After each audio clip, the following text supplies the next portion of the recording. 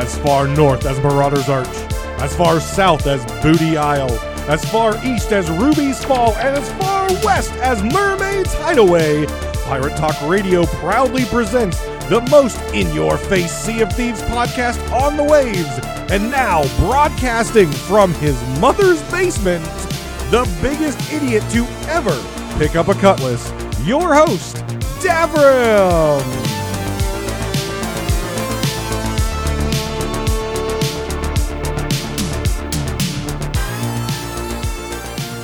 Welcome back, guys, to Pirate Talk Radio. This is episode 104, and this is past Davram talking to you now.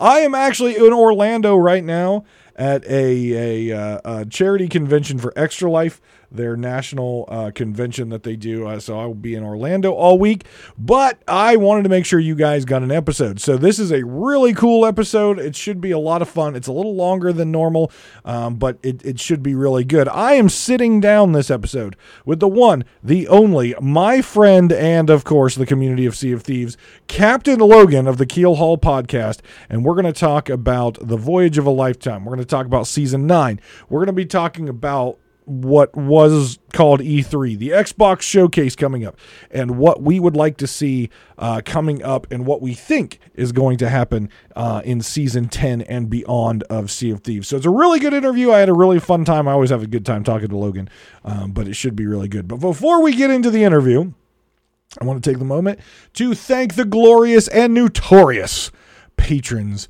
who put their hard-earned money towards this production, and I really, really appreciate them. So I want to give them a shout out each and every episode. So Skamelt 666, Lane, and Regis Stella, thank you all for continuing your support of Pirate Talk Radio. And if you are interested in throwing some of your hard-earned money at this show because you enjoy it just that much, you can go over to patreon.com/DavramTV, and monthly subscriptions start as low as $1 a month. And the higher you go, the more stuff you get back. But the biggest thing is no ads. You get your private feed, and you get Pirate Talk Radio early before anyone else. So guys, without further ado, I'm sweating my ass off right now somewhere in Orlando, Florida. But please, in the comfort of your air condition, enjoy my talk with Captain Logun. All right, we are joined by the one, the only, my friend and host of the Keel Haul podcast, Captain Logun. How you doing, my friend? Hello, is this thing on? Hello? It might be. It might be. All right. Hi. Hi. Hello. Yeah, I don't control your microphone here. I did last year at Sea of Thieves Fest. I could have muted you, but I didn't. Okay, you That's control true. It. You control it now. Look at me. I'm the captain now. I am the captain now. little flame heart. He needs to have that quote. I am the captain now. Right? How's it going? It's, you know what, it's going. I enjoyed, and I didn't actually put it in here, but we had a lot of fun on Community Day a few weeks ago, and that was the most fun that I've had in Sea of Thieves. I know you and I played. You kept going after I got off, but we played probably 5 or 6 hours. Then you kept going, and then the next day I got on for a little bit, and then you joined a little bit later, but that was such a fun community day for me. Yeah. It's amazing what happens when you have a full server of people working on adventures and stuff like that. It's crazy how much PvP and fun and money can be had when you're just playing the game normal. Right? And it was so funny to me because I was asked this, I think it was before you got on the Sunday of community. It's hard to say community day, even though it's community day. It was community weekend. Yeah. I was asked, am I enjoying season 9? And we're going to get into season 9 here in a little bit, but am I enjoying season 9? And I said, season 9 in this short time frame that we've had, just under a month, has made the game feel more alive. And I'm not talking about NPCs in the towns. I know that's something that you would like to see. I just feel like going back to 6 boats, the Fort of the Dam popping off because of the Reaper chest needs, the Fort of Fortune popping off because of that chest being in that fort, and the changes to the difficulty of events. Yeah. Things feel alive and players are doing things in PvP, PvE, interactions with different crews. Like, the game feels alive like I haven't seen it for a long time. Yeah. It's funny how accessibility to world events and cosmetics driven by completion will bring a lot of gameplay to the world. It'll bring a lot of people to being able to do it, knowing that you are not going to have to smack a bullet sponge for 30 minutes to get a bunch of loot that doesn't do anything except get you gold. It's kind of funny how, you know, people want to play the game when there's something unique and driving to do it. You know, some people want combat and they get that from the events. People want to get the cosmetics from the events, so they go do the events. It's just a natural feeding cycle. Or the old Fort of Fortune when you had 4 bullet sponges, 1 boss, double boss, Ashen boss. Yeah. God, those took forever. Yeah, they really did. They took forever. And that's kind of the point that I'm pushing towards is, you know, when you make stuff faster, people are probably going to want to play it because it's not going to be like, do I really want to jump onto Sea of Thieves? I really don't want to have to stock my boat. I really wish there was a faster way to stock my boat because I'd rather just get out there and do something. Mm-hmm. Yeah, and I mentioned that I believe it was my pre-season 9. So season 9, when that episode released, I always try to lag behind a week so people can actually try it out before I talk about it. I don't like to do spoilers and stuff, even though it's a patch, right? And it's a season.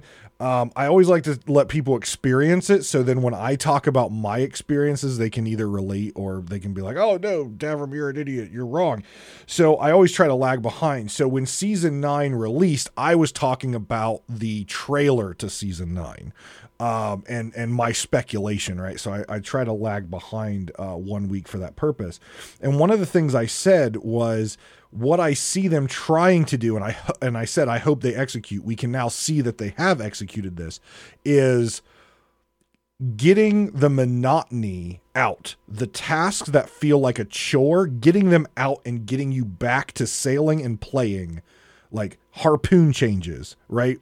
And those things, the world events based on crew size and trying to balance things a little bit differently, but getting you through the slog of mud of things that aren't enjoyable and getting you back to things that are enjoyable quicker. Yeah. That's what playing a video game is about, is having fun. If you're not having fun, then it may not be the thing that you should be spending your time with. Yeah. So we're going to talk more about season 9 in a minute, but there's something bigger that we need to talk about first, and that's the 5th year anniversary of Sea of Thieves, which we know just happened. And a particular movie star that I saw in a particular documentary called The Voyage of a Lifetime. So first off, congratulations for being one of the amazing folks that they picked. I was so happy. I did not know, by the way. You kept that a secret from me. I'm a little hurt that you kept that a secret from me. You probably had to sign paperwork. Yes. But I was so excited to see you as one of the people because I know the love you have for this game, the studio, the developers. I know the passion you have for it, and I know how long you've put into your Keelhaul podcast, going all the way back to the very beginning, before the game was even out.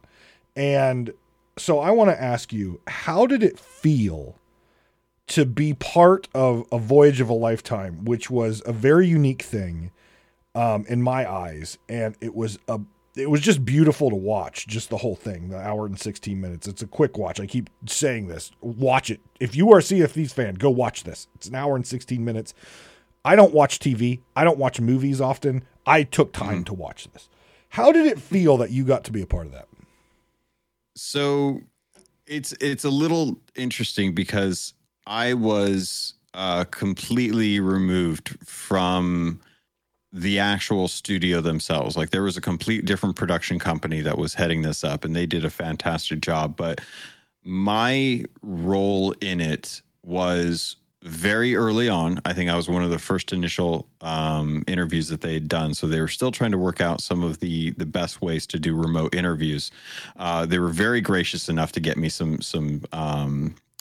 equipment that I didn't have that they wanted to use. Even funny enough, considering the equipment that I have. Yeah. But they were very gracious with that, and we scheduled a day. We sat down for, I think, a couple hours, and we recorded as much as we could. And then that was it for a very long time. I got some thank yous and some notifications and a couple updates here and there. But for a few months there, I really did not know what was going on with it. And it wasn't really until maybe about a month or so before the actual anniversary that I got hit up, and they asked for some preference as far as like names and stuff like that. And that was when I had a feeling that I was actually going to be in it. That was when I felt like I was like, oh, awesome. I didn't get the cutting room floor. I'm actually going to be in it. They need the name of the spelling of my name and stuff for the actual credits. That's awesome. Yeah. So, and what I will tell you on that is there were people in the credits, and I called this out when I was watching it. There are a lot of people in the credits that were not in the video. I'm assuming that they put that in there because they took their time, a couple hours, as you mentioned, recording stuff, and maybe it didn't make the cut, but obviously they still spent their time, so they got to thank you. Yeah. But yeah, go ahead. Sorry. Oh no, it's as far as that goes, it felt very nebulous because I was such an outsider. It's kind of like when an actor accidentally leaks that there's going to be a game that's coming out that they're in, like at a certain month, and the studio themselves haven't actually ever announced it. That's kind of what it felt like. But the initial message, the initial email that I got was so heartwarming because it did come from the studio, and they reached out to me and they said, hey, we're doing a really special thing. We want to have some community members as a part of it, and we want to send you an email. Would you be interested in doing it so that you can start going through the interview process? And I was like, well, yeah. I mean, like who wouldn't? Any Sea of Thieves creator would love an opportunity to get interviewed. I could see you at that moment, like one of those excited little kindergartners. Like you just flip around and you get your Sea of Thieves backpack on and your Sea of Thieves hat, and you're just like, I'm ready. Like you're just wiggling in your chair. Yeah, that's. I mean, that's effectively like it was absolutely insane. Like I told my wife about it. I was super excited. She was really happy for me. I was like that giddy kid that was like tearing open the N64 at Christmas in that video. Like that's how excited I was. And it got me really emotional too. I was super emotional when it all happened because you make something for a long time, you're out there and you're just putting content out there, and you have your community. So you're insulated. You've got the love of your community, and that's what matters. But every once in a while you feel like the warm touch of the studio's hand on your shoulder, and they just look down at you and you're like, did I do good? And they're like, you were the best. And you're just like, oh, validation. That'll do. I have validation. That'll do. Yeah. Yeah. So it was great. I was super excited to see you in there. Again, I didn't know. And I saw it, I'm like, wait, hold on a second. Yeah. I didn't get told about this. I'm like, he probably had to sign some paperwork. But I'm like, I feel like I should have known about this. Yeah, no. Yeah, no one knew no one knew that I was going to be in it. There was, I think, 2 people like a couple days before that I was like, hey, something cool is coming down the line. And that was, I wasn't even part of that. What the hell? No, because that's the thing is I wanted it to be a surprise. I wanted it to be a big surprise for anyone that was going to be watching it. And I tried to tease a little bit like, hey, you guys should probably watch this. You know, I think it'll be really cool. It's one of my favorite types of documentaries out there. You know, I think it'd be really fun if everyone watched it. When they announced that they were doing a Voyage of a Lifetime, I remember sitting there and I was sitting on my couch, I believe, writing notes down for Pirate Talk Radio, and I was watching one of the Sea of Thieves news or whatever it was, and they ran that trailer or that tease for Voyage of a Lifetime, and I literally just sat my pen down and I'm like, when is it? I need to watch this now, because I wanted it. Like, they teased it, and I'm like, I want to know the backstory. I want to know the behind the scenes. I want to know shenanigans. I want to know who at Microsoft, like, you know, what the Microsoft thought about it. I want to know how they pitched it to Microsoft. Like, I wanted to know all this stuff because they said they were going to do the whole making of Sea of Thieves. And I'm like, and I want to know the journey. Because the game has changed so much in just the time I've played, let alone the time you've played, from their development cycles to going from kind of sporadic updates to now seasonal cadence. I wanted to know, like, that journey. And so when I saw it, I was just pumped. And then to see them bring in a friend of mine who is so passionate in Sea of Thieves as you, and other folks in the community who are passionate about Sea of Thieves, I was just like, this was done right. And I was so, like, I think I watched it on stream and reacted to it. I think I applauded at the end because I'm like, no one is in this studio. I don't know how many people are watching the stream, but I like clapped because it was so good. It was Sea of Thieves to me, you know, from start to finish. It was Sea of Thieves. Yeah. It was beautifully done. It was.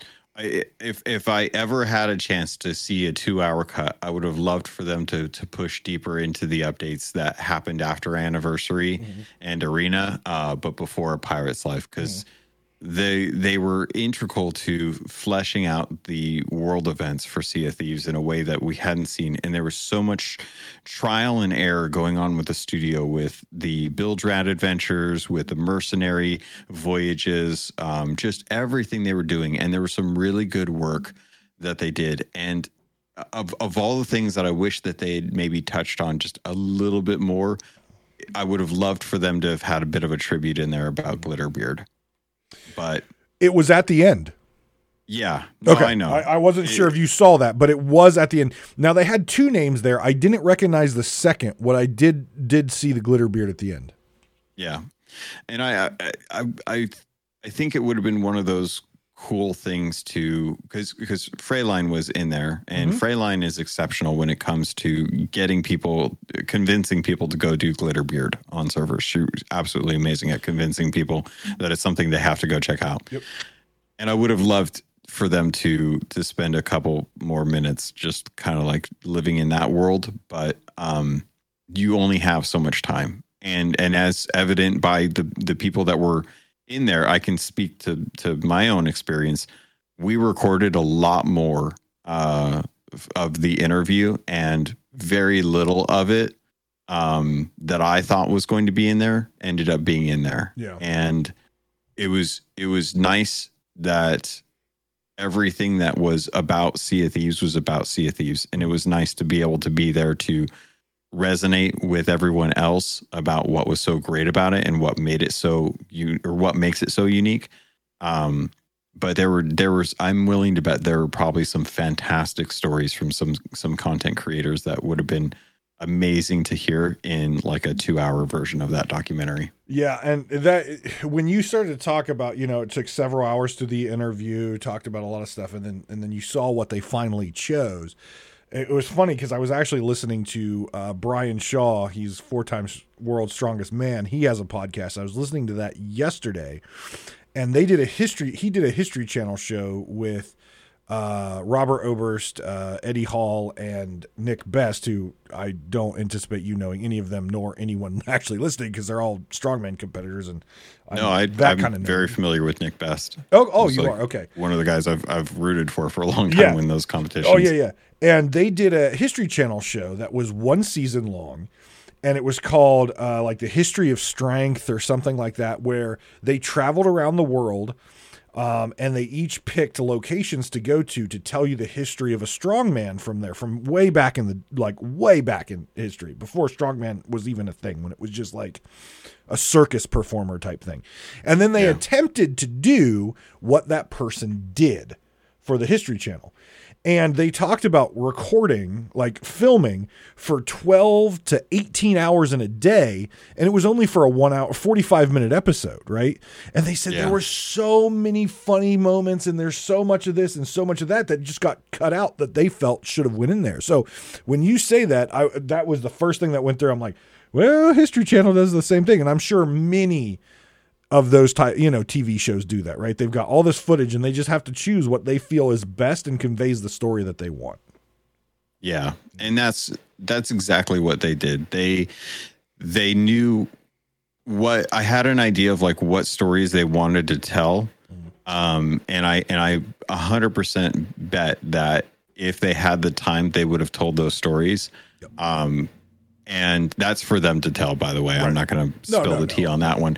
But I can definitely see the story that they did tell was the right one to tell. Absolutely. And I'm glad that there was enough of what we recorded to be able to be a part of that, because it was about sharing how special Sea of Thieves was as a community member for a studio that took a real gamble on making something and how to live with that as their first attempt at like a game as a service. Now, I do have, and we talked about this on stream, so you've already heard this question, but I have a feeling you know what question I'm going to go with here. I have a gripe. Okay, I have a gripe. Yeah. First off, you were wearing a suit.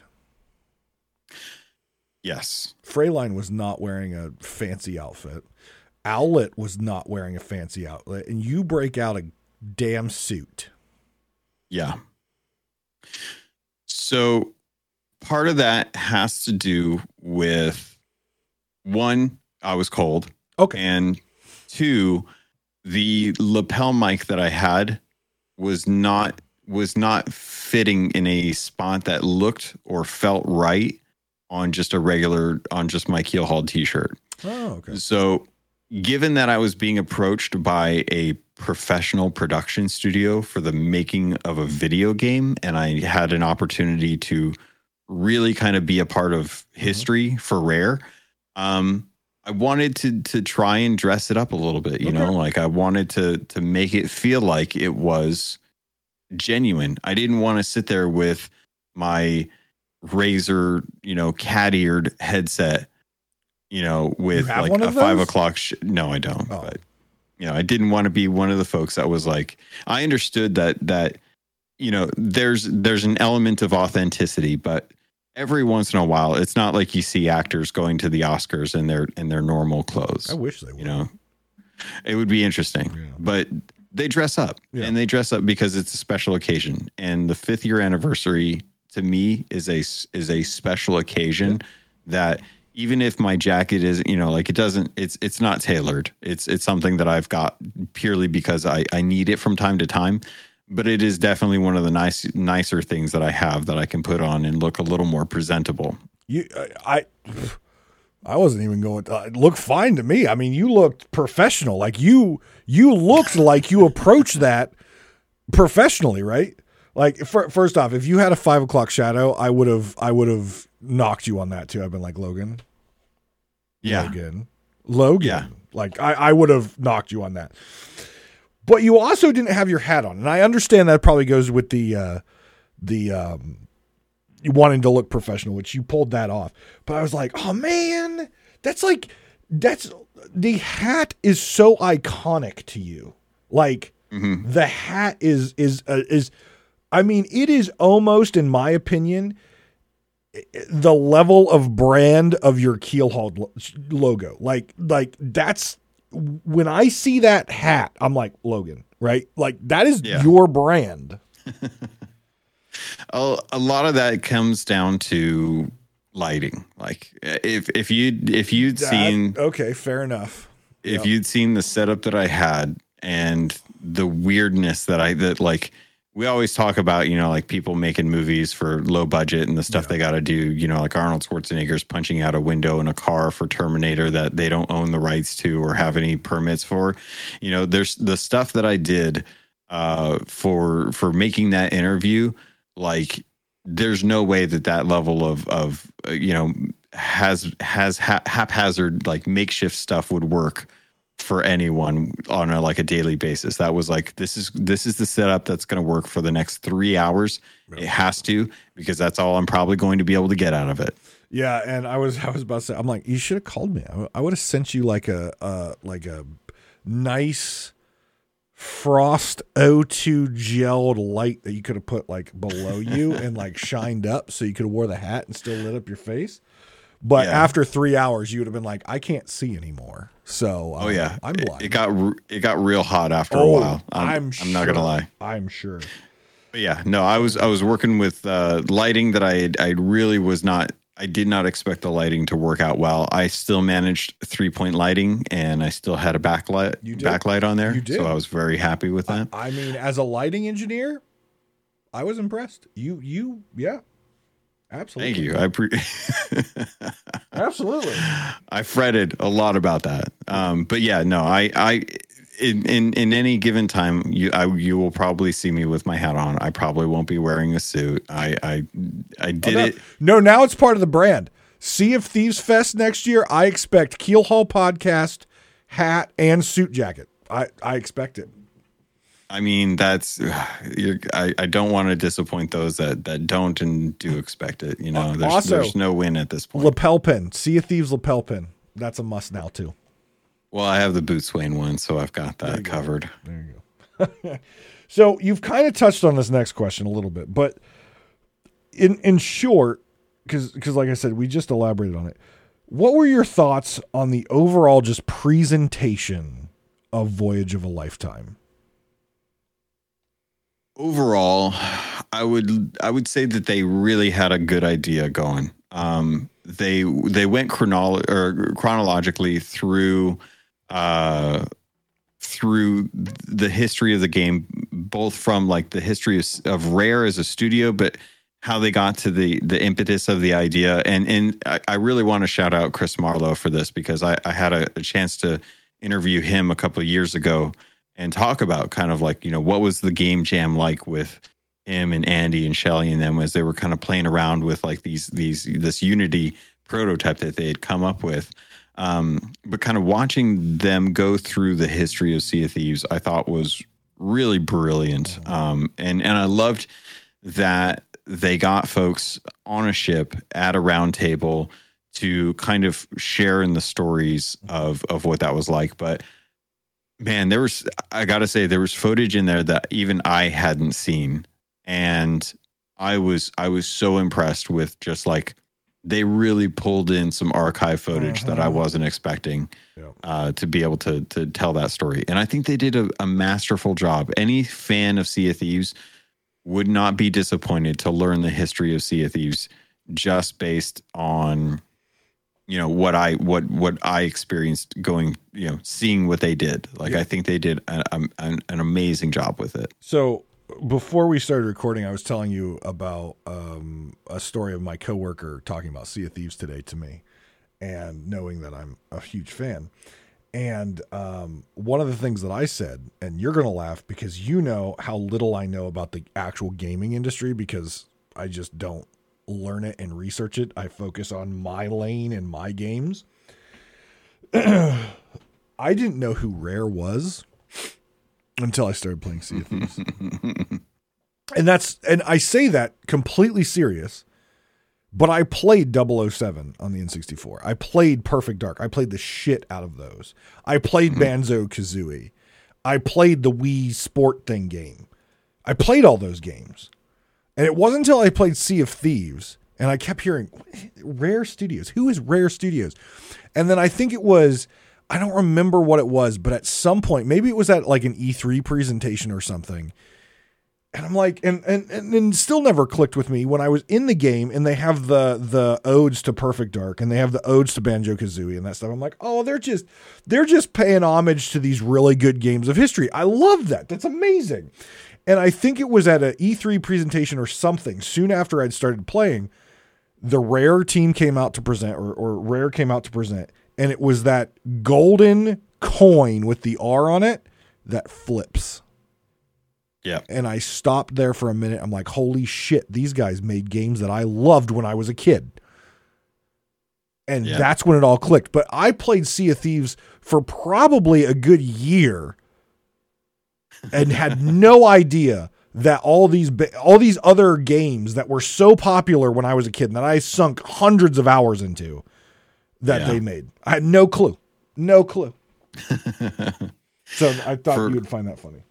For a long time, after Rare had been purchased by Microsoft, I was a super big Nintendo fanboy, and I, like many others, wrote off the company as traitors to the Donkey Kong franchise and the GoldenEye and Banjo-Kazooie and Perfect Dark lineage that they had been entrusted with on the N64, and how dare they not come to the GameCube with the potential of really capitalizing on the power of that system. How dare they not try and build future games for Nintendo? And then after a while, I just didn't ever think about them. Like, they just weren't in my purview. And it really wasn't until Sea of Thieves that I came back and I was like, wow, Rare is still a thing. Rare is still a company. And then I found out that I was like, there's a lot of people from Lionsgate that's now at Rare, and it is not the same company that it was. There's still a lot of people that are there that are from the original times, but it's definitely a different company, and they've got different ideas. And then looking at like what they have built since then, I'm like, those really aren't my type of games, but I really do trust some of the legacy that they have. So I do believe that those games are probably fun. I just don't know if they're my fun kind of thing. I'm gonna clip that section where you said they were betrayers and bad, and I'm just gonna send just that out of context clip right to Mike Chapman and be like, "See, Mike, this is what he really thinks about you." That's fine. He will probably 100% understand. I think everyone had a bit of betrayal back then. Yeah. Okay, so moving from Voyage of a Lifetime, we're now in season 9. We're now almost a month into season 9. What's your favorite quality of life? One, you only get one. What is your favorite quality of life change that they made for season 9? Now, are we talking like an adjustment to a mechanic, or are we talking about like any quality of life thing from season 9? So any of the changes that they made to pre-existing things, which was pretty much the entire season 9 package. Yeah. So let me preface this with saying that I feel it's a bit of a cop out, but it genuinely isn't an attempt to be a cop out. But the rebalance for crew size for world events. Well, it feels kind of like that because it is kind of like the easy. It's the low hanging fruit. It's like it's on par with auto harpoons to me. It is. I don't think that's a cop out at all, though, because I think that is probably the most impactful change that they made in season 9. Yeah. As far as the tentacles of other things that has now organically caused, from Fort of the Dam being contested to people doing Fort of Fortune now because it doesn't take a freaking 45 minutes, Yeah. What that allowed organically in the game, I think that's the best and the biggest thing that they did in that package. Yeah. That's I mean if those that may know me, those that don't, I have two sloops, two captain sloops. One is called Just on Lunch Break. It is. Because it's about all I can manage on a 30-minute lunch break. The other one is called Seafort Inspector. Because most of the time when I'm sailing before season 9, if I had a short amount of time or I just wasn't feeling like jumping in with anyone, I would solo a lot. And I didn't really ever feel like I could accomplish a whole lot of larger events because the chances of getting those done in a reasonable amount of time for one person was just not, it was not accessible. Season 9 has made that content accessible. I can go in and in about 15 to 20 minutes, I can knock out a skeleton fort solo, get it all loaded up and sold. Yep. That to me is so welcoming of a change that even though I can sell stuff in a collector's chest, even though I can sell I can sell tridents, Disney sticks.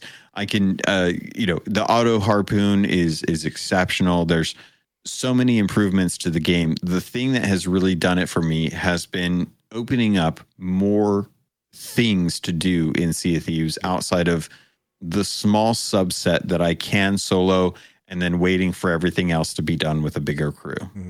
So actually, I know you're talking skeleton forts, but I actually, the stream that I reacted to A Voyage of a Lifetime, afterwards I had, I think like an hour left in the stream. So I wanted to do something. So I logged into Sea of Thieves and I'm like, okay, I've got an hour. I know there's sell time, there's sale time. So I need to find something that I can do in 30 minutes. Right. Yeah. I'm like, I'm going to go do a Phantom Fort. That's easily done in 30 minutes. I can sail there. I can get back. I can sell everything. And probably by that time, it'll probably be time to start wrapping up. I set sail. I was at Plunder Outpost. I went to the closest Phantom Fort. I don't remember the name. And I beat it. And I'm like, oh, cool. I can go sell and be done. And I looked at the clock. It had been about 10 minutes from Plunder to the fort, sails up, kill the fort, loot it. It was about 10 minutes.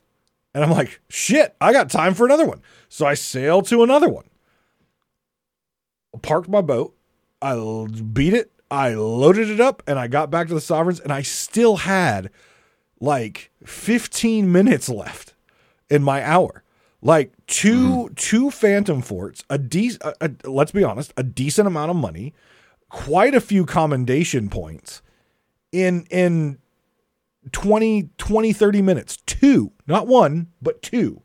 Like they feel, and I don't know if they got impacted. I feel like they did because I feel like they're easier now, especially the last boss. And it feels like there's less phantoms spawning as well. But either way, yeah. If I was a person who got home from work and just wanted a quick chill out Sea of Thieves sale, boom, 20 minutes, 2 forts, sell, done. Yeah. That's incredible. It's exceptional. It's exactly what I love about jumping into most other games. Like if I wanted to go do something fast in any other game, there's a good chance if it's a multiplayer game that they have an activity that can be accomplished within 15 to 20 minutes, 30 minutes if you're really looking at certain things. Like Heroes of the Storm games, typically 20, 30 minutes. Yep. And that's what I like. I like getting that dopamine hit. Whether it's a win or a loss, I got to experience it, and I felt like I got a bit of time to myself to play a video game. Mm-hmm. Yep. All right. So we're only a month in. And I believe when I haven't looked at the time of season 9 since that opening weekend, but I believe it is a 16-week, so 4-month season, I believe. Which means we're probably going to get 3 more updates, most likely. Yeah. What do you think will be the next season 9? And I feel like based on how they've done it in the past, everything in season 9 will be some sort of quality of life change or edition, what do you think the next quality of life item is? I know you don't do insiders. I don't do insiders. So this is completely off the top of our heads. What do you think the next thing will be? I'm a little like, it could be column A, could be column B kind of thing on this. I feel like we're either going to see loadouts for cosmetics that I know that they've been working on. Not that I know that they've been working on. They've talked about it. Yeah, they said they've been working on it. Yeah, so they've talked about loadouts. I think we're getting closer to that becoming a new quality of life feature. Outside of that, I think that there's probably something coming that will impact how you interact with other crews or crewmates. I was wondering that because I believe in one of the podcasts they said that this season 9 will give us new ways to play with our friends and meet new people. And like that style of group play, right? And I knew they weren't talking about private servers or alliance servers, right? I knew they weren't talking about that. So I feel like it's something we don't have yet. Yeah. So I agree. It's probably going to be, I think, and you're right. It's a little toss up because everyone wants loadouts. And if they do some cool social thing where you can find people to play with more easily or something along those lines, people would like that too. So either one is going to be a success in my opinion. Yeah. No, it's easy pickings right now for Rare to look at what is going to be coming up as far as like things that people want that they know they can do, and it's going to be easy for them to put those in and have it be a win. It's either going to be loadouts or it's going to be something like dueling, because I think those are kind of the things that people have been asking for that they can do. Like dueling. Dueling sounds fun. Yeah. Little built-in TDM action, like, hey, we're not going to be able to get rid of TDM, so let's just embrace it and have like a dueling system like Hourglass. Ooh. Yeah. Something like that. Maybe even if it's just something that happens organically, like you need to be on an outpost for it to activate, or you have to be on someone else's boat to be able to challenge them, or they have to be on your boat to challenge them. Imagine this in a dueling situation, right? You can be a double gunner in a dueling situation if you want, your choice. But there is no reloading. So if you double gun, you get 10 shots. If you run out of bullets, yeah, that would be kind of cool. Because it would be like the old school, draw. You know what I mean? Like you get that one shot. So I think that would be kind of. They won't do that, of course, but that would be interesting. It would be. I would love if they, because I think the problem is if you give just the ability to have 10 shots, that's still going to be more powerful than someone with a sword and a gun. Absolutely. So I think the thing there would be you get 5 shots, but you have to choose like which weapon you get those 5 shots for, right. And you can use 10 or 5 of the 10 shots. Yeah. There's no good way to really balance that. I think it's going to be up to the people that learn how to work around it, but it'll be interesting to see how that works. Yeah, I'm excited to see, and I was super excited because how I've described Sea of Thieves and updates that I don't feel live up to where they should be, and I always say they're undercooked or half baked. Yeah. And I actually made the point that season 9, because they used to give names to updates, right? Now they're just season 9. Or something like that. I said the name of this should be season 9 back in the oven, because Rare is going back to things that kind of fell apart, were not complete, and they're actually finishing the cooking process, right? And it was interesting because I've said that for a long time, and Mike Chapman actually posted on Twitter referencing that season 9 is going back and baking things that weren't finished to begin with. Yeah. And I like replied to it, and I put in, I've been saying season 9 back in the oven, and he liked it. I'm like, I've been saying this for so long. I'm like, I think Mike has listened. Yeah. You might not like what I say. I think he's listened. So yeah. So let's continue on those lines, because I agree with you on the crew size balancing. I agree with you that the door is wide open for lots of things for them to address that will make players happy. But what I want to talk to you next is, I see season 9 doing really good, but also simplifying the game in a way. And I'll explain what I'm saying there. And also, have they went too far in some aspects where they've trivialized some of the challenge? So let me start first with the simplification. So, I'm a history buff, and I know your response to me is always, it's a fantasy game. I don't care. It's based in history. So one of my issues that is being compounded with season 9 is piracy in history was always risk versus reward. The higher the risk, the higher the reward in general. Mm-hmm. So the risk has slowly been removed in different pieces of the game.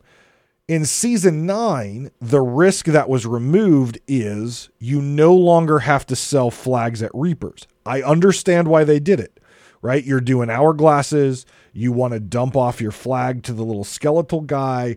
I call him Steve. I get it. But part of the thing when Reapers was built and made live was you have to be marked. So you've got that risk. And you have one central selling location. That is a risk. But your reward is higher. And they take everything. Now we have the Sovereigns in season 7. They take nearly everything. And they give out the same reward, but you're not the same reward as Reapers, but they give out pretty comparable reward. It's faster to unload there. It's faster to sell there. They're all over the map, and you have far less risk because you can go anywhere. So the risk in the game has been reduced, but the reward has not followed to match that risk versus reward. Reapers, you and I played on Community Day or Community Weekend. It takes a while to unload and sell at Reapers now versus Sovereigns. And so I just kind of wanted to get your feeling. How do you feel about this simplification and making the game easier? Do you feel like it's losing some of that piracy feel? No, I don't. I think the reason why flags can be sold at any outpost now at the Reapers table has more to do with the continued engagement with Battle for Sea of Thieves with the hourglasses. Okay. That needs to be present. But you can dive with flags now. You can dive with flags, but that's like you're putting more risk there. So like you should get more reward, but you don't. Right. I think that should be what do you call it? Like a gauge, right? I think it should be a gauge where the more risk you take, that higher the reward is. So that's the thing right there is there's nothing pushing you there's nothing pushing you to do Reapers unless you just want those curses compared to Athena, because it's easier to do Athena. 100%. There's no increased reward for being a Reaper at this point. And if anything, it's a hindrance to be a Reaper because you did only get the one place to turn in. So where was the equality in that sense? Like you could be in Athena and just cash out wherever you wanted. It was a short travel to the nearest outpost and you could turn everything in. Yeah. So I guess where I would challenge is, and I don't, to be completely fair, I don't care necessarily either way. It's made something more efficient so I can get back to playing, which is fine, and that's good. But on the historical side of me is kind of twitching a little bit because I'm like, would it have been better to say, okay, Athena's flags can be sold, or the Reaper flags can be sold anywhere because you can turn them into the Mysterious Stranger, right? Regardless if you're doing Hourglass or not, because I tested that out, it works. So you can sell those flags anywhere. What's to say that the other option was, okay, Reapers, you can turn it into the skeleton and you get base value.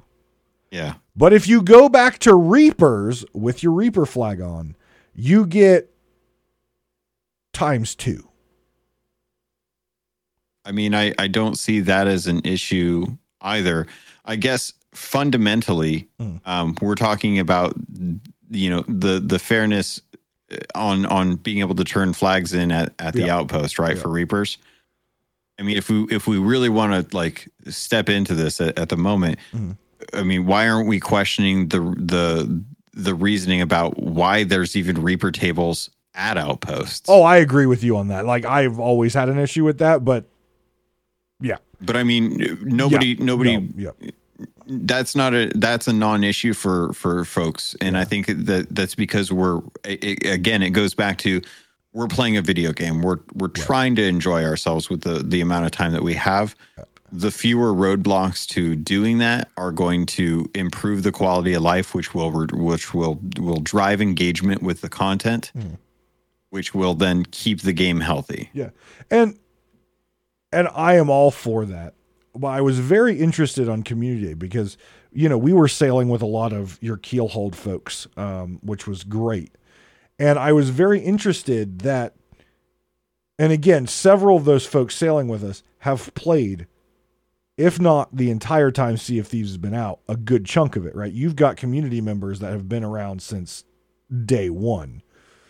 And I was surprised that many of them were actually like, I don't really like this change, because it feels like they're taking something away. And the only thing I could put the pin in was they're taking that piracy feeling away of how pirates were, right?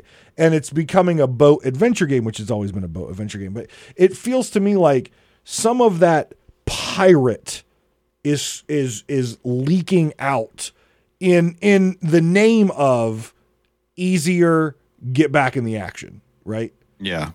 And it's a fine line. Well, we're talking about one item. Correct.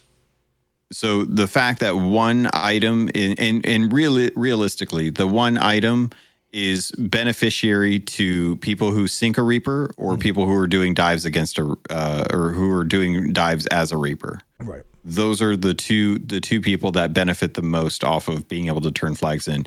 For every other Reaper, you're going to go to Reaper's hideout. Right. So I guess we are talking about this one situation, but you and I have discussed and argued about the whole idea of the sovereigns, which I'm very against, just the entire concept of the sovereigns and how it was implemented. Because at no point in history would an organization just come in and say, we're going to give you fair value, and then we're going to go give it to the never would that ever have existed, because that's not how economy works. And again, I know your thing is what? There's so many credit cards that I get 0 APR on. No. We're talking history, piracy. It is history. Here. We're talking piracy. I would argue credit banks are pirates. Yes, but back in the day, if you sold your pirated goods to someone, that person is then going to sell them at a greater value somewhere else. That's why pirates were there. They were cheap because you could then get a ship full of cotton and then turn around and sell that cotton to the colonies at a higher price. That's how the purveyors of pirates made their money. So the sovereigns are getting in cheap through the cost of captaincy. They're asking you to buy a captain ship. They will then in turn take your trade and offer fair value market for it. They're earning trust. That is the hit that they're willing to take because they can afford to. And the only thing that they're asking is the minimal cost of captaincy. Yeah, And again, I cut the thread on the word sovereign because sovereign to me means king or ruler, and rulers did not act like that. Rulers said, I don't care about your trust. I'm in charge. I'm the big man. Sovereign, I think you can use that term a little more fluid like that in this case, because we don't know what their sovereign state is. We don't know what the intent is. The intent of any royalty that's coming in, speaking as the sovereigns, could be, get the trust of the people, get them, and we see it all the time. People will lose money on tech hardware to gain trust with the company and to sell you on something else. But there is a point where you do have to take a hit. Disney Plus did it with how they have been selling their service.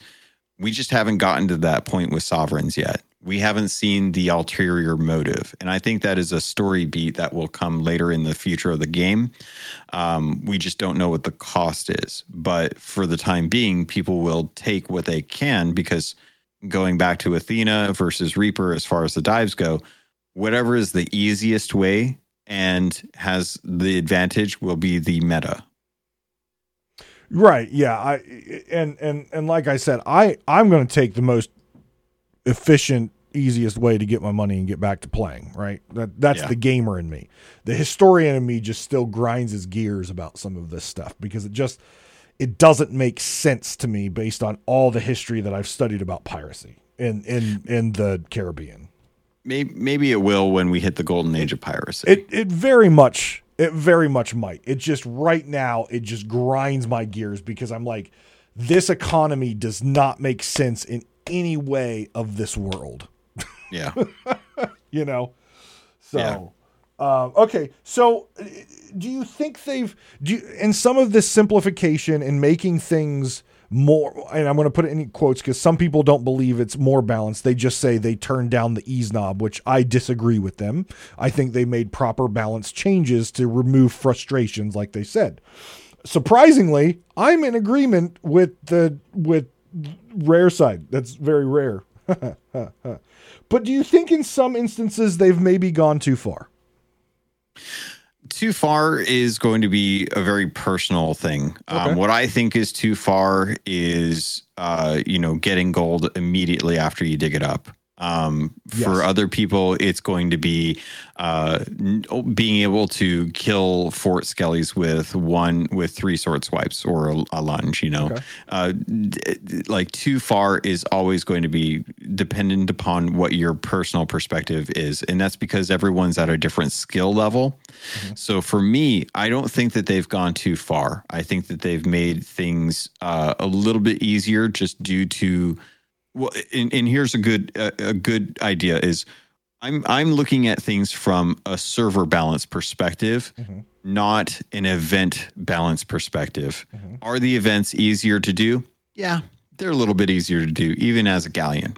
Now, the server as a whole wants to cycle through world events because it drives different engagement for different players. They have different commendations. Healthy. Yeah, let's like anyone that has triggered a skeleton fleet and watched that thing sit there for hours because no one will go finish it and it won't despawn, understands server balance when it comes to world events is important to diversity in play style. Yep. And if you don't, congratulations, you just got my TED Talk. So I think it is better for events to be just a little bit easier, even for galleons, so that A, you're getting cycled events quicker, B, people are getting rewarded quicker, C, there's more loot available if people want to go out hunting for it, and D, you can implement different world events and trust that things like the Phantom Fleet coming back are not going to be a rare bird that you never get to see on your first day of becoming a Pokemon trainer. You will get to see it on a regular basis and wonder, why the hell do I have this Pidgeot all the time with me? I need to get rid of this dumb thing. Oh, poor Pidgeot. It's okay. It's a dumb Pokemon. Wow. So I'm an Oddish fan. I'd hate to see what you say about Oddish. No, Oddish are great. Okay. I have nothing against Oddish. So especially Vileplume as well. But the idea of events being a little bit easier that is a perspective, and I'm not trying to talk down on anyone. I'm really not, because I understand where they're coming from. But I do think that those being tuned just a little bit easier is something that helps the overall health of a server. And I'm willing to eat that difficulty hit, knowing that the alternative is that I may come across a crew that's coming after the loot that they know that I'm going to get. Yep. That may be stronger than the world event that I just got. Like right. the world event is the catalyst. The player engagement is the actual difficulty. And, you know, and this is what I would say to folks who would say that they've made the game too easy. I've said it on the show, and I know you've said it and believe it. Sea of Thieves is what you make of it. This is a choose your own, write your own adventure book. Yeah. So if you believe that the game is now too easy for you, I would challenge you. What could you do to bring more challenge to the game? Right? If you're someone who enjoys PvE and all you're doing is going event by event by event by event, and you're just slaughtering skeletons and slaughtering events and somehow miraculously selling all your loot and never engaging in PvP, and you're like, this is too easy, the game's boring now, then I would encourage you to dip your toe into PvP and add that challenge. Or if that's 100% off the table, it's just PvP is for you, then try to write in a book your own challenges to do a skeletal fort. For example, in the community that I've been part of for a long time, the Cutthroat Pirates, we wrote our own challenges. For example, do an entire skeleton fort and all you're allowed to use is a blunderbuss. Do an entire skeleton fort and all you're allowed to use is kegs or throwables. Like, add your own challenge into the game, because as we always hear, tools not rules. So if you feel the game is too easy, then you write your own story and build your own challenge into it. Challenge yourself, right? Yeah. There's nothing stopping anyone from adding more risk to their sale by putting up an emissary flag. There's nothing stopping them from adding more difficulty to their challenge or to their emissary by putting up a Reaper's mark. Yeah. There's so many ways you can draw attention to yourself in Sea of Thieves that you can add difficulty by driving player engagement. Yes. If you're having too hard of a time doing PvE and feeling like you're not being challenged, start grinding Shores of Gold, right? And tell me how fun that is. Because I can tell you, when you tell people that there's ways to make things more difficult by imposing your own rules about things, most people shrug and say that it should be up to the studio to challenge them. I disagree. And I disagree wholeheartedly on that. But that's the retort that I typically get. Know. So that's where I feel like, you know what? If it sounds like you're okay with this, it sounds like you're okay, but you're trying to puff up your chest. Right. And I would go back and say to those folks that would be that. Are you 1,000 Reaper yet? Or Servant of Flame? Are you 1,000 Guardian? Well, no, I don't like PvP. Well, there's a challenge out there for you. Just go take it. Yeah. It really does come down to, there's plenty of ways to challenge yourself in Sea of Thieves. Yep. It's up to you, the way just getting on a server and jumping into stuff. I find I have enough challenge just playing the game normally. I love going out. I love going for ships. I love going for PvE. I like a healthy balance of both, because one or the other, too much of it makes my evening just a little too dull. Right. So I like to have a nice healthy mix of both. I just want to let everyone know out there that Logan is such a professional Sea of Thieves player that he has challenged himself. He has now almost completed a skeletal fort on his mobile phone. Oh, yeah. Almost completed Skeletal 4 on his mobile phone. He just had some connection issues, and I think, what'd you say? Someone came over to nab it from you. I almost got away with that Skeleton Fort, man, if it wasn't for those connection issues. I about threw something when I saw and heard you say that. I think it was a tweet, and I was like, he is playing Sea of Thieves on his phone. I about threw something because I hadn't played Season 9 yet. I'm like, did they make this game so effing easy that you can? It's a mobile game now? I'm like, I hate mobile games. If they turn my favorite game into a mobile game, I'm going to lose my shit. And now that I've actually been in Season 9, I'm happy with what they've done. I've got my beef, like I said, on a historical level, but I am happy with the gameplay because, I told you this before we started recording, the game feels more alive. Yeah. It feels, I don't think I've ever felt this alive playing Sea of Thieves since I first started and first experienced the game. Yeah. I would love to see someone who is competent enough and willing to challenge themselves enough to get to Pirate Legend as someone playing on touch controls. Ugh.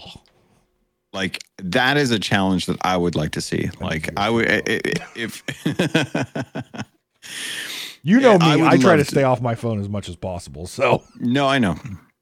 But it is an interface that it's the same game. It's the same way you're playing the game, but it is just a different means of interfacing, right? And everyone, as we've seen with all of the accessibility features, plays the game the way they can. Right. And, cloud streaming is a means of getting stuff. There's been plenty of times where I know that you've been on trips doing charity work and been upset that you don't have access to your computer the way you want to be able to log in to jump into Sea of Thieves and stuff, even if it's just a login for a bonus or something like that.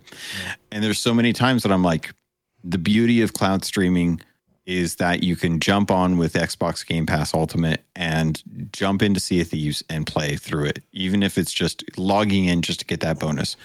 But it is a very challenging way to play the game. And I would love for someone to accept that challenge and get to Pirate Legend with touch controls. I think I saw a video one of the first times you did that. I think you recorded yourself doing it, and I was twitching because I'm like, how is he doing this?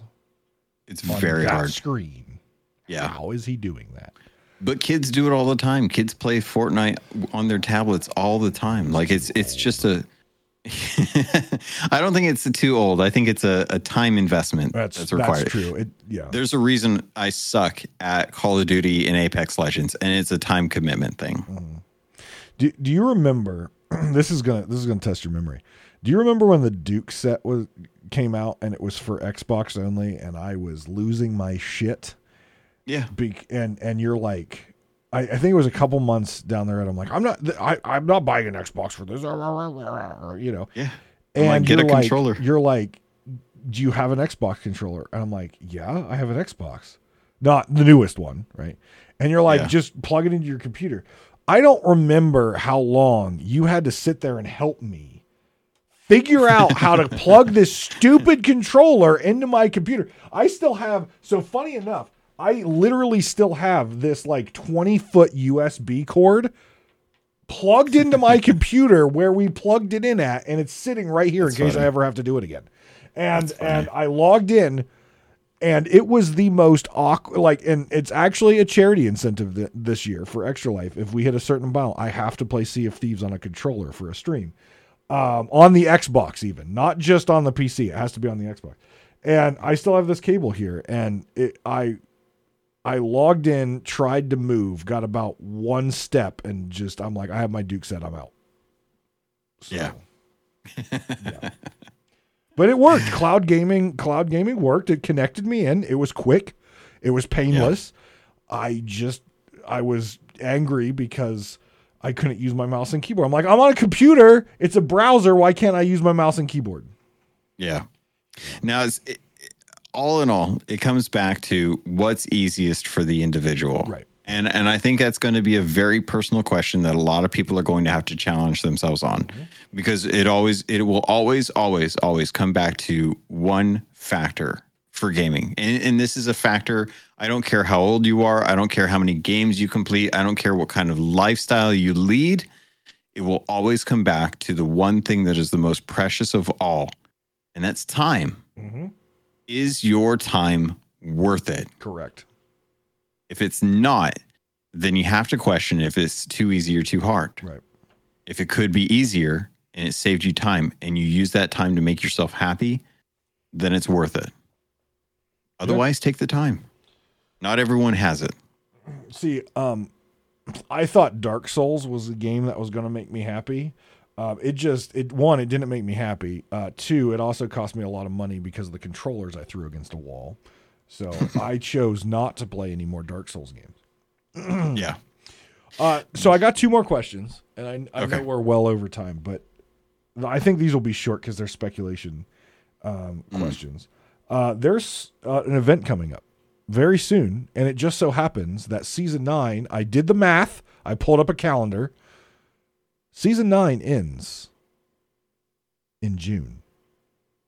Yep. There's an event in June, and I'm not talking about Festive Legends. There's an event in June that's a big gaming event. It's E3. Do you think Sea of Thieves will present at E3? So a little bit of caveat to this. E3 right now, we're still kind of waiting to find out, like, if it's actually still going to be a thing. We just found out. I mean, it has a date. If you Google it, there's a date. It does. Who's going to be there is who's going to show up for that date is still is kind of like the list is starting to get smaller and smaller. Right. But what I'm saying is the game studios, for example, Xbox, right? They know people look to E3. They're going to have some sort of presentation, whether it's at E3 or not.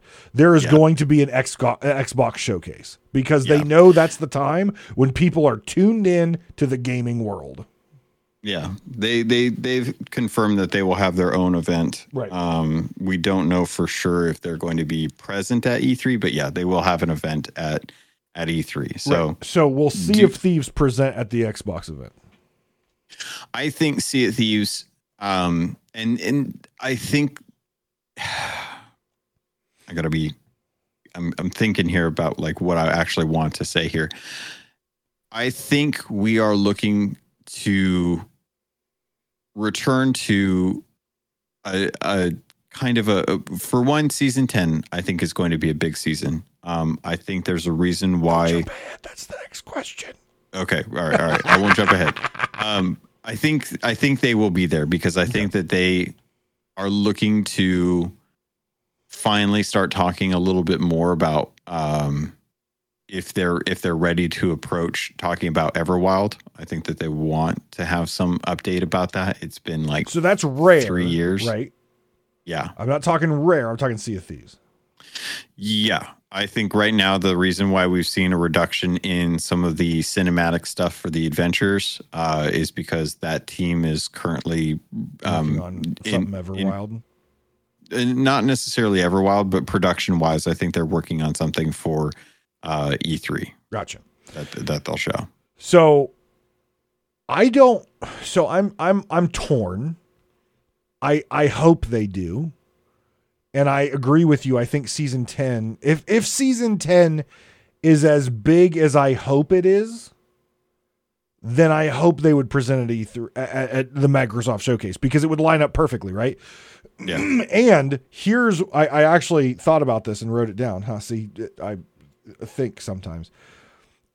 We're coming to the end of season 9, but E3 or the Microsoft Showcase will happen just before season 9's over. What does that feel like to you? It's happened before. I mean, it's we had anniversary update at the end of Shrouded Spoils, and Shrouded Spoils was in November, December of 2018. Right. So, but we've had it at E3 before. As far as like a Pirate's Life? Yeah. Yeah. That's how Pirates Life was, right? We were coming to the end of an update. It was like, okay, the end of the month is the end of the update, right? And E3 happened right at the end of June, and they're like, here's the, Davy Jones and Jack Sparrow, and everyone's freaking out. And then at the end of the thing, screen goes black, Sea of Thieves, A Pirate's Life, available like tomorrow. It wasn't that, but it was like within the next week. And everyone's like, holy shit, like this is huge. Obviously no one was expecting it, but it's like, not only is it huge, not only are we hype, but we get to play it like tomorrow. Yeah. And that's what season 10 for me feels like, is the timelines are lining up perfectly that they could have a big announcement about season 10 and be like, oh, and by the way, you get to play it next week. Like, you know what I mean? It feels like it's lining up like that. Yep. And that excites me. Yeah. I think that is what's going to happen here. I don't know. I've made inquiries, but you're not going to get those answers. Oh, I know. But you got okay. You got on Voyage of a Lifetime. Okay, that is your fun secret little like you got in there thing. You don't get any more of those. I want one first. Fair enough. The game got stronger with Shrouded Spoils, and then we got Anniversary Update. Right. I think with this being kind of my Shrouded Spoils 2.0, I think that they are taking the dev time that would have gone to fleshing out a serious season 9, and they are lining it up with a really strong announcement from Xbox for a fantastic season 10. And I think that we'll finally see that teaser that we got that one day when Flameheart happened to be like outside the Reapers hideout when he shouldn't have been. There's still an invisible object by the Arena Tavern, by the way. Yeah, it's like there's stuff that we know is been teased, and we haven't gotten that stuff yet. So I think that's when we'll hopefully get that announcement, because it's like 10 seasons. It's a number. Yep. People like, it's not just like a 7 or something weird. And it lines up so perfectly, right? 5th year anniversary just happened. What was it? Is it 35 years now at Rare? 35 years at Rare? So it's 5-year anniversary for Sea of Thieves, 35-year anniversary for Rare. 35 was, I think, 2 years ago. Okay. Because we got the flag. Okay. And then. The figurehead. Sorry. And the figurehead, right. And it's the 10, and it's the 10th season. Like, and it lines up just like A Pirate's Life did perfectly. And so, I mean, the stars are aligned, right? Yeah. And when I say the stars are aligned, I'm not talking about Falcor's recent, I'm going to throw something at him, 2 stars to the left and straight on till morning Neverland bullshit that is tweeting about constantly. I'm not talking about that, because stop it. Stop. Have you seen his tweets recently, by the way? I mean, we're getting some. We're going to be getting some Peter Pan influence. Stop it. There's going to be a character. There will be a character from Peter Pan at some point. Look, okay. If they put Shmee in there, I'm okay. If they put Tiger Lily in there, I'm okay. Isn't it interesting that season 9's cosmetics for the Plunder Pass happen to be a little more piratey? I like it. Okay. Wouldn't it be interesting if we started to get a couple characters from some, franchises that were piratey that came in for really big announcement? Look, okay. I'm okay with Tiger Lily. I'm okay with Shmee. I'm okay with the crocodile. If they want to add a new sea monster and it's a crocodile that when it starts to rise out of the thing, it ticks because it's got a clock on it. Okay. Yeah. I have a line. No Tinkerbell. No Peter. And absolutely, unless there is one condition, absolutely no Captain James Hook in the red outfit, unless the voice actor is Dustin Hoffman. That's my requirement. If you put Captain Hook in there with the red outfit, I don't care if he's a skeleton, a half skeleton, half man. If you put Captain Hook in the game with a red outfit and he is not voiced by Dustin Hoffman, I am screaming. So then how do you feel about Jack Sparrow? Because Jack Sparrow wasn't voiced by Johnny Depp. Well, they use the Disney voice actor and none of the non-Pirates of the Caribbean movies, the live action, none of Jack Sparrow is voiced by Johnny Depp aside from that. Right. But we don't have the same Mickey Mouse that we had. No, obviously. No, that's true. So here's what here's what I'll say to that. I loved A Pirate's Life. Yeah. It's fantastic. Probably one of my favorite Tall Tales, first one. Oh, it was great. I will be completely honest though.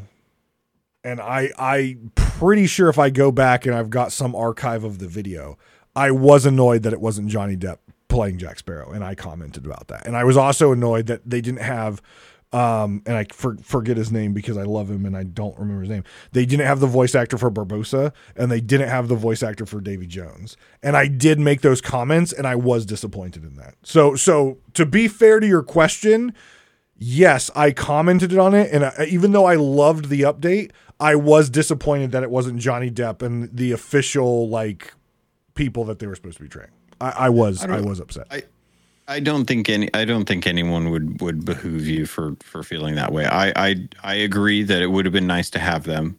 But I think that what we got is very serviceable. It was. If anything, I feel like the voice actor for Davy Jones was probably the weakest of the cast, but still a strong. I thought the Barbossa one was the weakest. That's interesting. Different opinions. I did now, but okay. I'm trying to remember, and I'm going to have to go back and look this up because it's going to be annoying me if I. They used the Barbossa from the ride, though, because I think yes. Well, that's the original audio, right? So, and the scene from Barbossa at the Spanish fort, yeah. So they kind of mixed a little bit there, but yeah, I Hector Barbossa to me will always be that man. But yeah, I mean, but they did use the original audio from the ride. Yeah. Repeated over and over again until you got through that damn Spanish fort.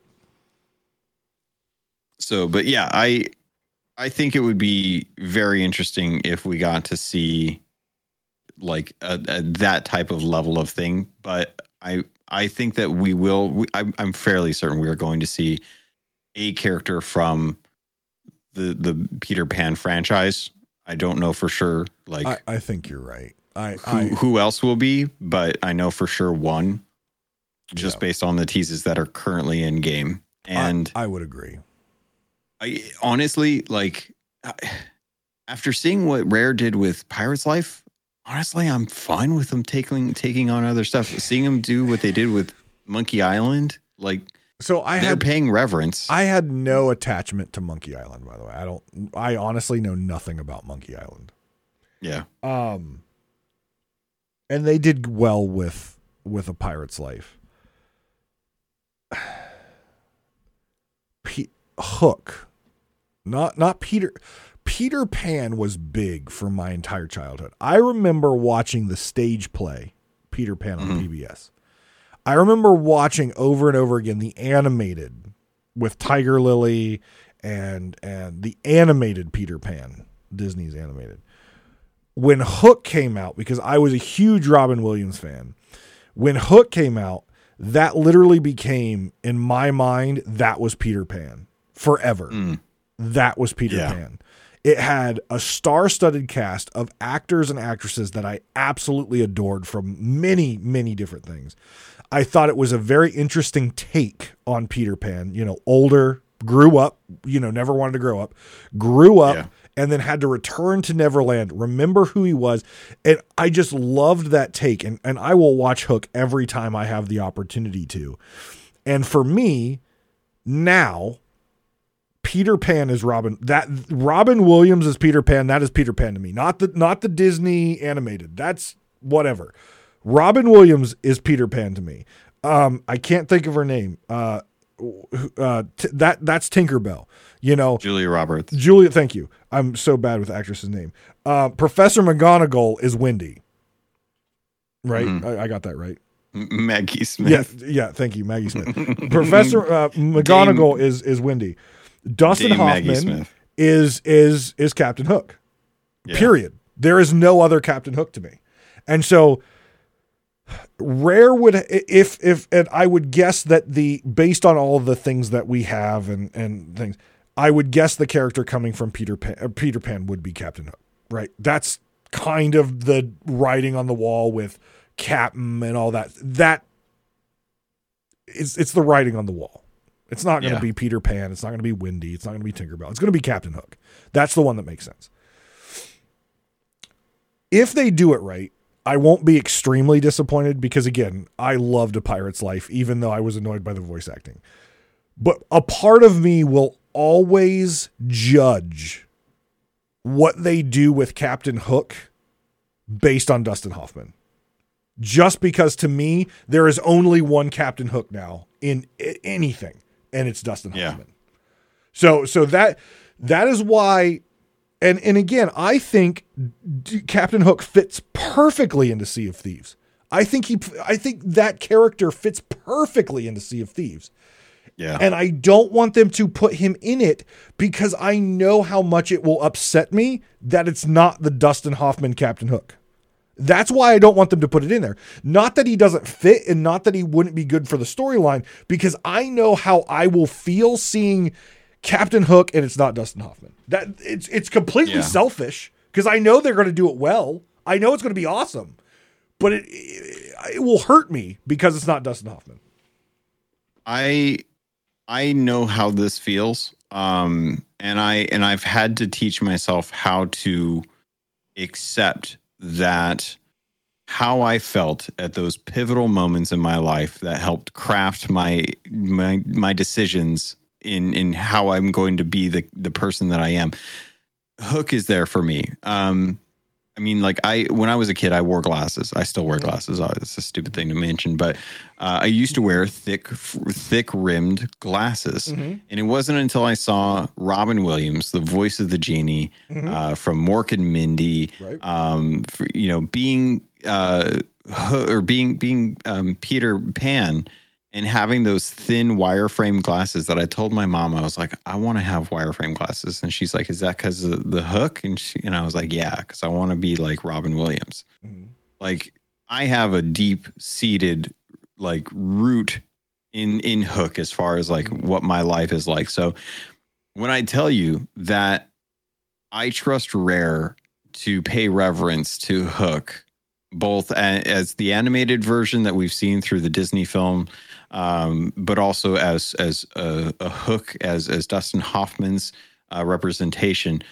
I know that the people that are working on this IP want to try and appeal to everyone. And there's plenty of Hooks that have been in the industry for the movies and TV shows and stuff. We've seen the Descendants, or not the Descendants, I can't think of the name of the kid show, the Disney show that has, like, I think it is Descendants, like the kids of the greatest villains. Well, they had Once Upon a Time. That was a TV show. Once Upon a Time too. And I did not like that Hook. And he was great at his character, and he was a great actor. I was like, that's not Hook. Yeah. So everyone has like their version of Hook, and it will sway from who you talk to and stuff like that. But it's always going to be difficult to separate your emotions from the history of that character, because that character existed even before we had the films, even before we had. So like there are people that were like, I don't like the movie representations because it strays too much from what I had in my mind from reading the book. Mm-hmm. And that's always going to rail against people. So it's always, to me, it's know and cherish the thing that you have, and know that it's not being taken away from you. It's being paid reverence from the eyes of another artist and how they want to bring it to a new generation. It's not that they don't like what you like about that character. It's more that they want this character to be relevant, so that when people go to research it, they may stumble upon the thing that inspired them to do it. Do you know why I don't watch Transformer movies? Probably because of Michael Bay. And well, it's not because of Michael Bay and his extreme explosions. It is quite literally because he failed to put the appropriate cars as the Transformers. Yeah. So, example, Bumblebee, even though he paid homage to the original Bumblebee, which was a Volkswagen Beetle, he paid homage to it. Bumblebee then became a Camaro because he got a shit ton of money from Chevy to do that. And that's why I don't watch the Transformer movies, because he did not stay true to what I felt he should have. Which I like, if we were to extend this out even further, we could 100% have an entire podcast episode talking about how Halo deviated too much as a TV show and failed as a result of not honoring the history of that franchise compared to. So I don't know. Oh, extremely! It was extremely deviated from its original source material. Okay. Yeah, but as far as the history goes, the chronology is completely separate from the rest of the games in the books. Yeah. But then compare that to like the Last of Us TV show, which was I hear it's good.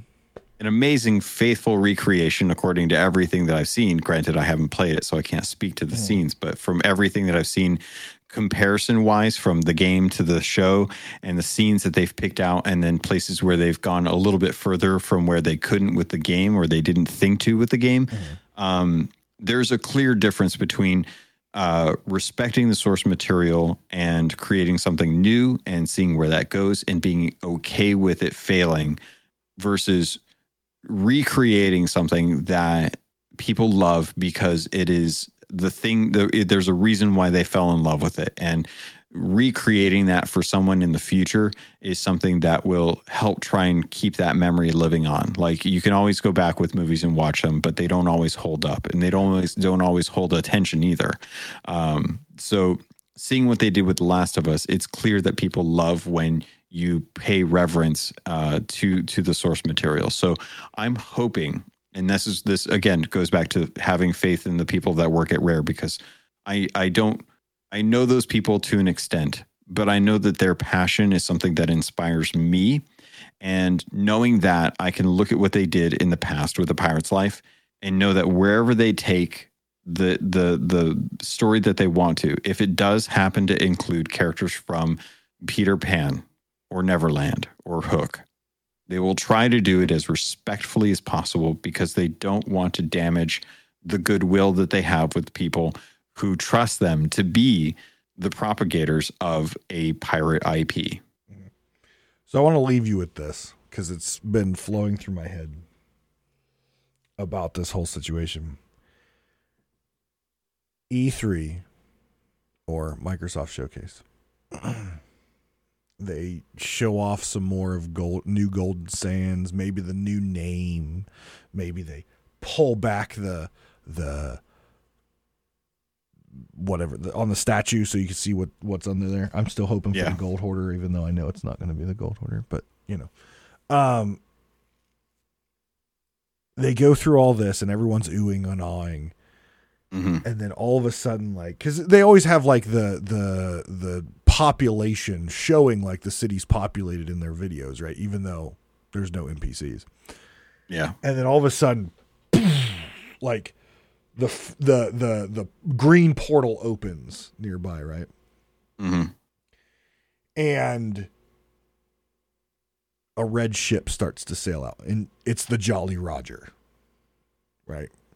Mm-hmm. And like on the ship, as it kind of comes into your frame, the camera's kind of going up over the front of the ship, and there's Duke, and there's Amaranta, and there's the Warsmith, and there's the Gold Hoarder Popsicle, and there's Davy Jones, right? And they've got like the ferryman trapped, like he's been bound, right, to the Jolly Roger now. And as they keep going back, you then see Shmi and Captain Hook standing at the helm, right? Yeah. And it sails on, and maybe they have him make some cool Captain Hook quote or something. And everyone, it would erupt, right? It would erupt that Captain Hook has entered the fray. The captain that we've heard about for so long has entered the fray. But then as the ship sails off, into the Sea of Thieves from the ferry of the portal. The portal's still open behind it, and it's sailing off. You just hear this. Tick, tock, tick, tock, tick, tock. And like the camera pans down to the portal, and all that you see is a giant crocodile swimming in, and it fades to black. Sea of Thieves, cool. Whatever they want to call it, right? Season 10, the captain has arrived. Play next week, right? I would love, even though it will hurt me because they'll do justice and I'll have fun with it, but it will hurt me that it's not Dustin Hoffman. But to have not only the bad guy that has been on the wind for so long, that we've heard about, that we've read about, and it's all that we hear is the captain, right? Has now been revealed. The Dark Brethren is here. Flameheart is here. Ramsey is here. We now have 3 factions, which really makes things interesting. And we get a new sea monster, the crocodile. Giant crocodile. I would pee myself. I would be so excited. Literally pee myself. If they brought the croc and Hook in at the same time, I would piss myself with excitement. That would be really cool. That'd be a good way to do it. I need to call McMercury and be like, look, I've got an idea for E3. I know it's last minute, but what? McMercury. It's McMurtry. I know it's a T. I know it's. I'm not gonna lie. I'll have to go back and look at the email I sent over to Rare. I may have put no, I didn't because I thought it was McMurtry. I actually went to Twitter and I actually looked up each of their names, so I spelled it correctly. That's smart. Because I always pronounce it McMurtry, but McMercury, but it's McMurtry. McMurtry. I need to call him up and be like, look, I have an idea for E3. I know it's short notice, but can you do this? Yeah. I think that would be a little tough for sure, but you never know. The best response would be like, this would be the best like John response ever. Did you guys put a camera in our studio? Because that's pretty much what we got. Yeah, that'd be fun. So, but dude, it's always fun. I know it went long, and I appreciate your time. It's always fun to talk to you. It was I really feel like this season hit a lot of the right notes for me, and really like I was playing a lot of Destiny because I was not happy with season 7. It really stressed me out. It really made me not want to play Sea of Thieves a whole lot. Now with season 7, I played a bit, but I wasn't happy with captaincy. Season 8, I was not happy with the PvP. And so it's basically been 2 seasons where I've put out the content and I still love Sea of Thieves and I'm reading finally Heart of Fire, and like I still love the game and I love the lore and I love what it could be, but it was just 2 seasons in a row that I'm just like, I have really no interest in playing this game because I don't like how they did it. Like I just didn't like it. Like I thought season 8 was great, but there were balancing issues and I just got turned off on it too fast. And when I came back to it later in the season, it's still because of the MMR system or the ranking system. I couldn't play with my friend that I wanted to play to. And I was just like, man, I don't want to play this anymore. Or at least until, so then when season 9 came out, it's like, I have this reinvigorated want to play Sea of Thieves. I played it for so many hours this weekend. I'm so excited to stream it this upcoming weekend. It's just like, I finally feel like I want to play again. So being able to sit down and talk to you for an hour and a half, answering some of these questions that I knew you would give a really interesting perspective on that I never think about. And then hearing about the Voyage of a Lifetime. I really appreciate your time, man, as always. Thank you. Plug your socials. Tell people where to find you. By the way, if you follow Logan on Twitter, which he's going to give out, make sure you turn notifications on so you can drain your battery because he tweets a lot. I do tweet a lot. Fair warning. Don't follow me. And it's in my bio, too. Like, if you haven't read my bio, it does say... I didn't... It does. It says, warning, I post a lot. Does it really? I don't think I've read your bio for a while. It's got all the best info.